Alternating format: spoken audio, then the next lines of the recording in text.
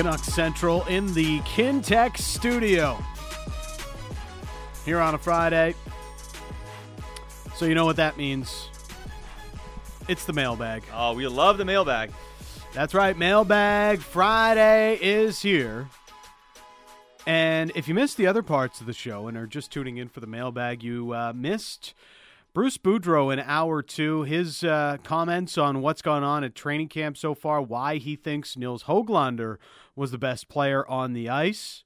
Check that out on podcast. Also, Ian McIntyre with a lot of his thoughts on the major Canucks storylines. In hour 1, an exclusive conversation with Brock Besser and more of our thoughts on Bo Horvat and the current negotiation he's got going on with the Vancouver Canucks. So check it out on the podcast. You can listen all over the weekend, and that way you're fully up to date on everything Vancouver Canucks. We'll also have a post-game show for you after the first preseason game this Sunday against the Calgary Flames. So be sure to be subscribed to the podcast so that you don't miss that as well. All right. It's Mailbag Friday. Let's not waste any more time. Producer Josh Elliott Wolf has compiled all of the questions. He has discarded any questions about Kirk Cousins because it's the Canucks mailbag. Yes. And it makes me sad. Well, Dan likes to start the show off talking about like Browns things and things that make me sad. Yes. So At least they won. yeah, I will say this. Nick Chubb might be one of my favorite athletes in the world to watch right now. he's incredible. What a running back. You see the video they showed of him squatting? Dude, he squat like 700 pounds, whatever it was. It's insane. They got to use the weird bar because there's just too much The weight. bar's like bent in half around his shoulders. Like, what is happening? There's a picture of, because Nick Chubb in college, I think he ran 100 meters as well. Like, Yeah. you can tell, a powerful runner, right? And he's warming up and he's like jumping to warm up, like jump squat, like warm. His jump, he's higher than his contestant next to him. His feet are like above the next runner next to him. Yeah. Guy's an incredible athlete. Do you think you'd be able to tackle Nick Chubb? No. No. Dude, NFL defenders can't tackle him. He like break us in half. What's more likely, you are actually able to tackle Nick Chubb or you get injured trying to tackle Nick Chubb? Injured trying easy. Yeah, I if probably if he would get, lowers like- a shoulder. If I were to even be able to get a hand on him, I'd probably just I'd get cracked ribs just from touching him. His stiff arm would break your sternum. All right, mailbag time. Okay, first question is from Oz. Says, we heard how hard it was to move money this summer. How much do you think that influenced the roster to go more, quote, all in this year? For example, we can't really move OEL's money out. By the time they would be done retooling, the money is extremely inefficient. I think it played a big part into it. I don't agree with the characterization that they are all in on this year. They're not all in. Mm-hmm. They are in a win now mode for sure, but it's not like it's all in year. They're not all in. But to the point, if they were all in, they'd be willing to move their first-round draft choice, and Jim Rutherford told us yesterday they're still not in a position that they feel comfortable with doing that. And they would have had options to do certain things to get older players, which they didn't do, which they could have gone, which would have helped them this year and next year type of deal, and that's not the avenue they took, but I understand the point. Now, the thing, though, that overall just gets super... What were we talking about? How hard it is to move money. Move money, yes. I thought I was totally just blanked halfway through. No, but I do think, to the point, it looks like it's more of an all-in year because they weren't able to make as many moves as they wanted to. Like, I think they wanted to kind of... We said this too. They weren't going to take a big step back, but it was change things up a little bit, but try to make the playoffs still next season. The fact that it looks so much like last season, I think, to Oz's point, is because they couldn't move as many guys as they wanted. Could you have moved a Pearson? Could you have moved some money out? They tried to. It was very difficult. Yeah. Around the league, it was very difficult. But you pass the time. Pearson gets closer to contract expiry. Myers gets closer to contract expiry. You have more flexibility to potentially do some of those things. So it's... it was unexpected the way this offseason played out, but I don't like if you were to get Patrick Allvin into a corner off the record and ask him, like, do you think you can win the Stanley Cup this year as if it's an all-in year? Like, probably the answer is no. No, the answer is no. But to answer the question, this looks like more of an all-in year or more of a we believe in this team year because they were unable to do as much as they wanted. All right, next question. Okay, we are into the Horvat section. Oh, took 10 minutes almost. Yeah, this one from Jeff. Handicap the odds. Horvat signs before October 12th. October 12th. That's okay. Yeah, Horvat signs during the season. Horvat traded before the deadline, or none of the above. Horvat traded before the deadline. Really? That's more of a prediction than handicapping the odds, but I think right now, odds are the favorite would be Horvat signs during the season. Mm-hmm. Would you agree? That's the Sack odds gives on props? favorite. Yes, that would be the lowest odds. Okay. That's a more chalky pick. I may take the chalk on this one. You may take the chalk? I may take the chalk. I mentioned this when I was on with Pat Steinberg a couple weeks ago when we were talking about the Bo thing. I'm like, if I wasn't a coward, I'd predict he gets traded. I'm just not sure they're there. Yeah. You know what I mean? Horvat signs before October 12th. Honestly, I feel like that's the least likely scenario to play out now. Yeah, I think it's before the deadline, but not in October. Yeah. All right, next question. PC, what is a hard number on the AAV that you will walk away from Bo Horvat? Hard number? Hard number. If it was up to me, like, probably make 7-2. 7-2. Yeah. Like, I don't even want to do 7. I wouldn't, but I can understand, like, push come to shove, if you do 6 or what. I get it. Like, it's not the worst, but I'm not going a penny above 7. Like, 7-1 even, I'd say no. Yeah. Like, I don't even want to do the Kadri 7x7. Like, I don't like that.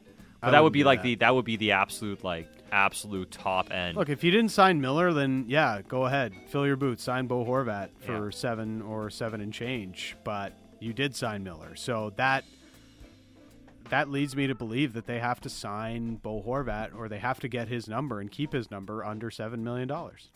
The only way you can do that is 8 years. You got to make a sacrifice somewhere. You know, and if you go 8 years, that's a Braden Shen contract, $6.5 million, 8 years, $52.5 million, which is on the heavier side. I think if the Canucks are going 8 years, I think they kind of want that AAV in the 6. You know, like low 6. If we're going that far, we want the AAV to really help us out, not just be barely under 7.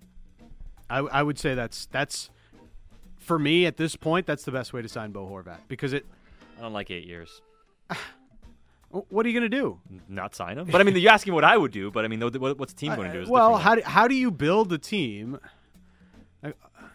You know, every $500,000, every $1 million counts. Yeah. You know, and if you can get Bo around 6.25, maybe, if it goes to 8 years, that leaves you a little bit more flexibility when the cap goes up 10% in the next few years. And then in year 3, 4 of Demko's contract, you're maybe available to do some things. That's the pie in the sky type thing about it. And you're essentially punting 7, 8 years from now when you've got Miller, OEL, or 6 years from now when you got Miller, OEL, and Horvat still under contract. Very much pie in the sky. This one from David. If contract talks are not going well, could Bo possibly get dealt for a right-handed defenseman? He would get dealt. I don't know if it's for a right-handed defenseman. As much as the Canucks want to improve the defense, if they feel like they have to trade Bo, then it's not right-hand defenseman or bust. Because if Bo's not going to be here long term, it opens up another question. This is why it's not as simple as just trading anybody. It's the same conversation with JT and anybody else that you move. Or wingers, there's a bit more there that you can figure out. But down there, who's playing center on your third line? Yeah. That's a very good question. You know, hey, maybe Lazar can do it for a bit, but is he long term the guy? Jason Dickinson. Probably not the guy long term. Is there a scenario where it's acceptable to not trade Bo Horvat at the deadline?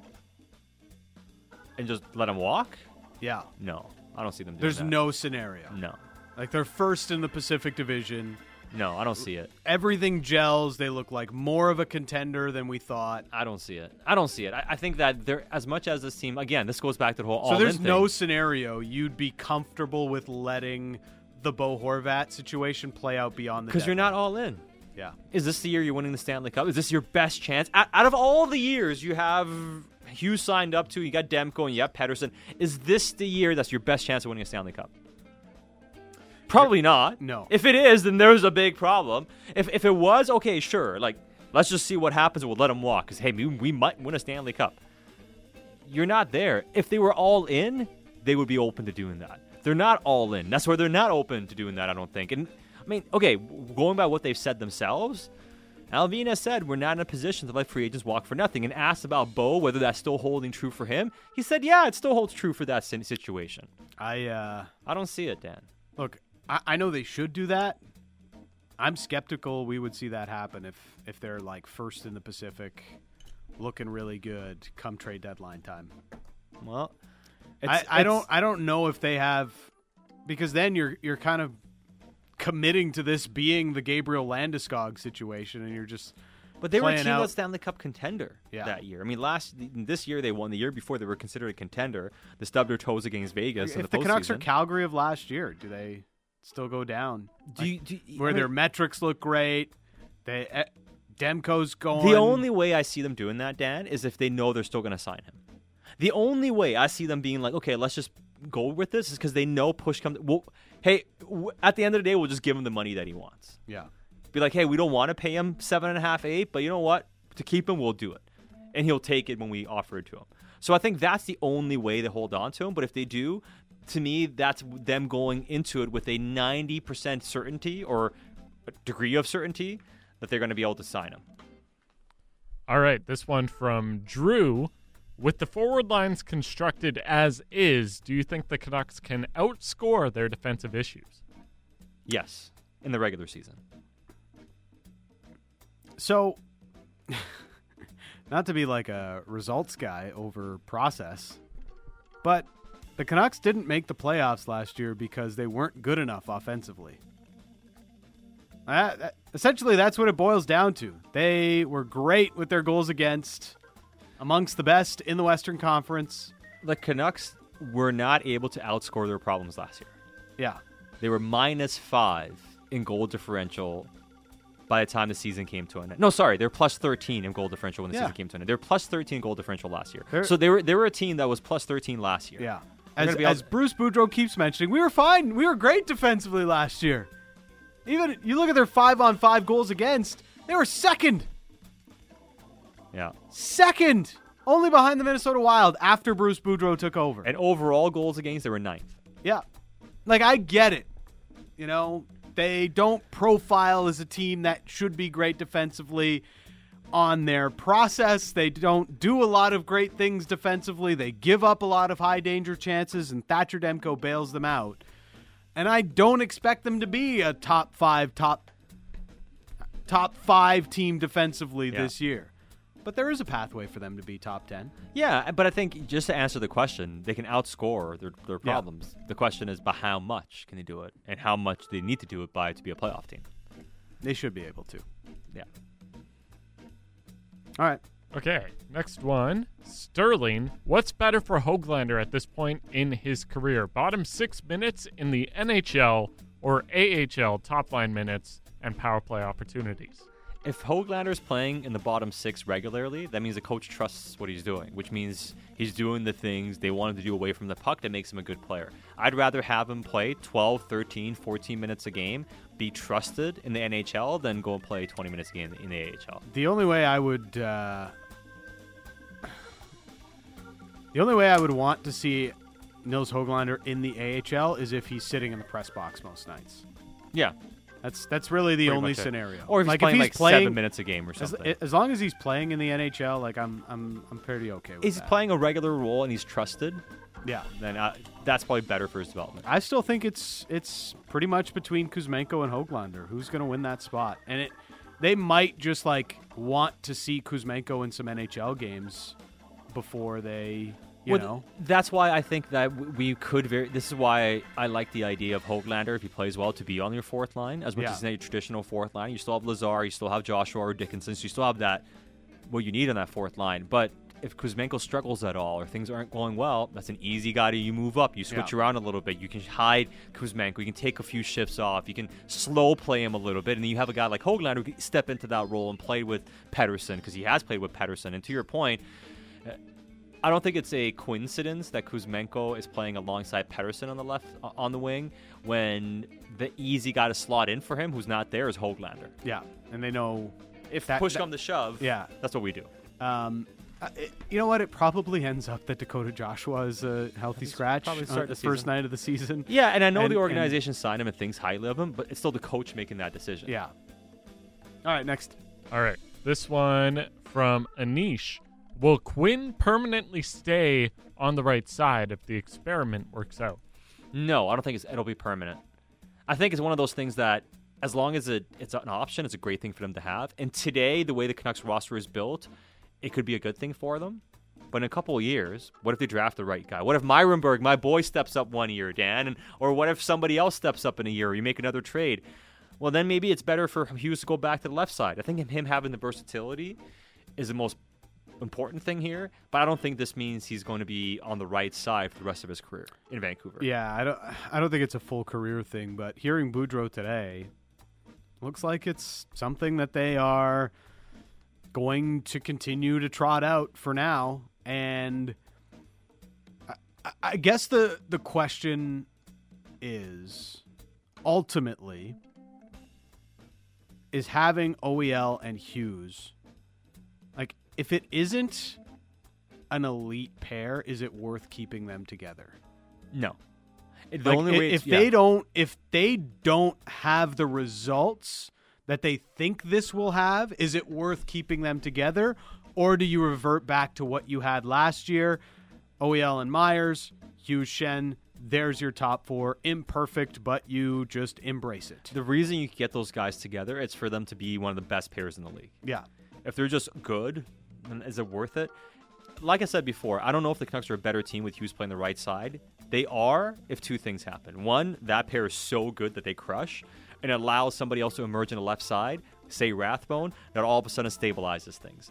But if it's just for him playing the right side and it's a marginal, like, I don't know if it's rearranging deck chairs unless something meaningful changes.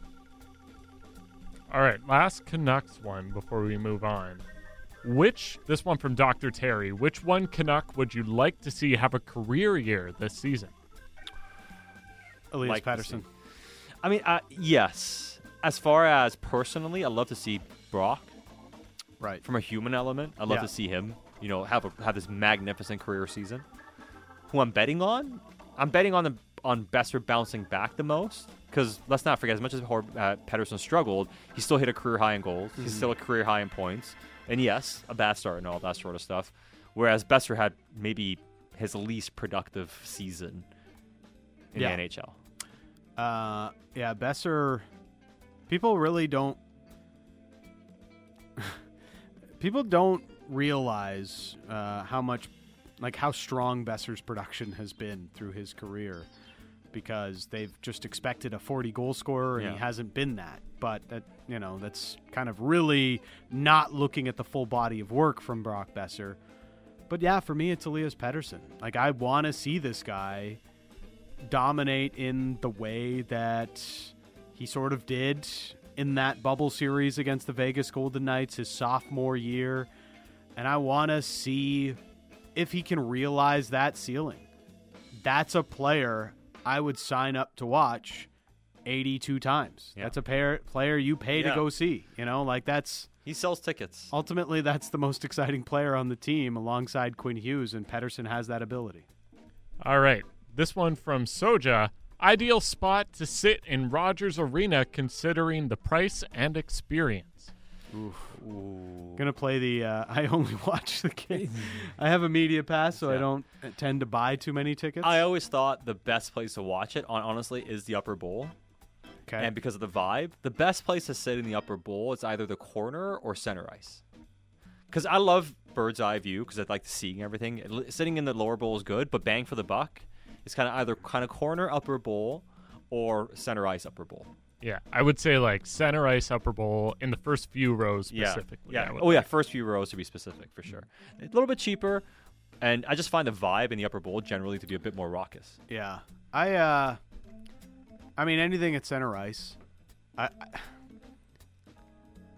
Getting close to the ice is like a one-time thing. Yeah, sitting up against the glass is a one-time experience. Yeah, but I think if you're watching and paying and watching games regularly, you prefer to be a little bit higher up. You get a better view of the game. You get you can see what's happening out there. You can see plays happen as they develop. For me, that's always been the better option. Okay, from Justin. Have you ever had a persimmon? I don't know if I'm pronouncing it right. I have no idea what this is. Hands down a top 3 fruit for I saw that. Persimmon? Persimmon, maybe. What is a persimmon? So I Googled it. The Okay. best way I can describe it is like a moldy tomato. I've definitely had one of these. I probably have one of those before. You- I think I've had one of those. Yeah, I love these things, actually. I've had those before. What They're do they pretty taste like? tasty. They're A little sour, aren't they? No, they're No? like kind of. I don't even know. They're sweet-ish, maybe a little bit sour. Sat's right on that.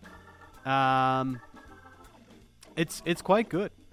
The persimmon, Yeah, it's been many years since I've had one, but now I know what it is. Yes. the most widely cultivated of these is the Oriental persimmon, among the most commonly human-grown fruit trees on Earth.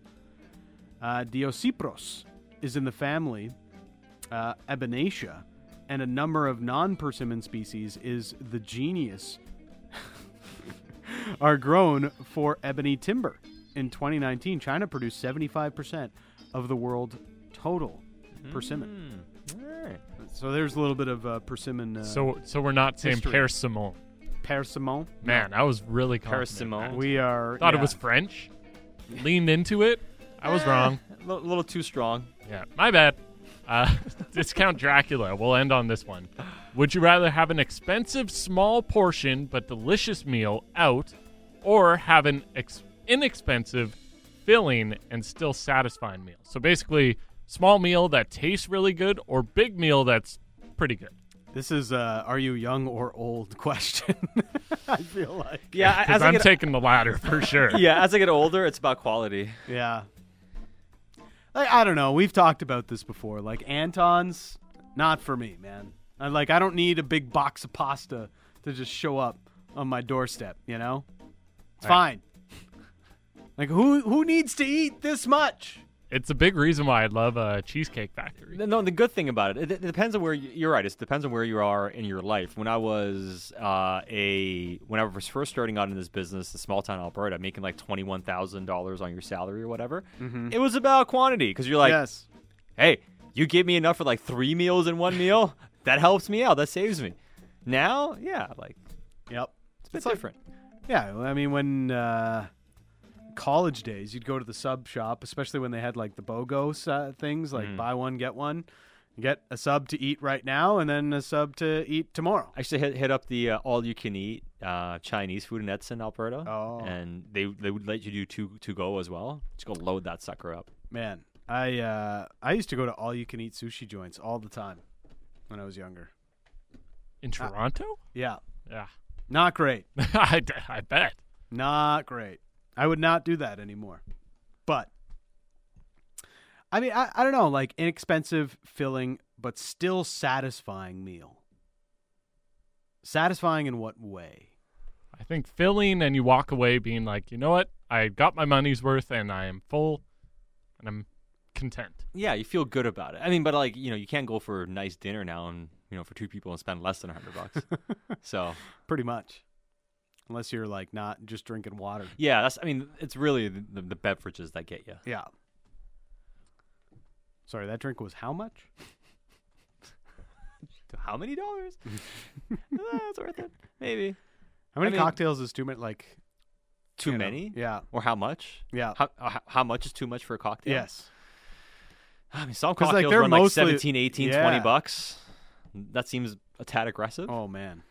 But I'm not going to say I haven't. And I can't say I haven't, and I can't say I haven't enjoyed them. Well, There's been nice restaurants where, you have $18, $19 cocktails. The bill's pretty ridiculous in the end, but at least it tastes good. But yeah, it's absurd. It's not cheap. I love me a good old fashioned, but it's usually like $16 or $17, and I hate spending that much on an old fashioned. Anyways, My limit is 10. oh yeah, you got a limit, you got a built-in limit. And like I I should have a built-in limit. I only get one Yeah, because it's it's a lot. a lot. And I could just go home and drink more for Yeah. cheaper. A lot cheaper. All right. Now that we've discussed our drinking habits here on the show,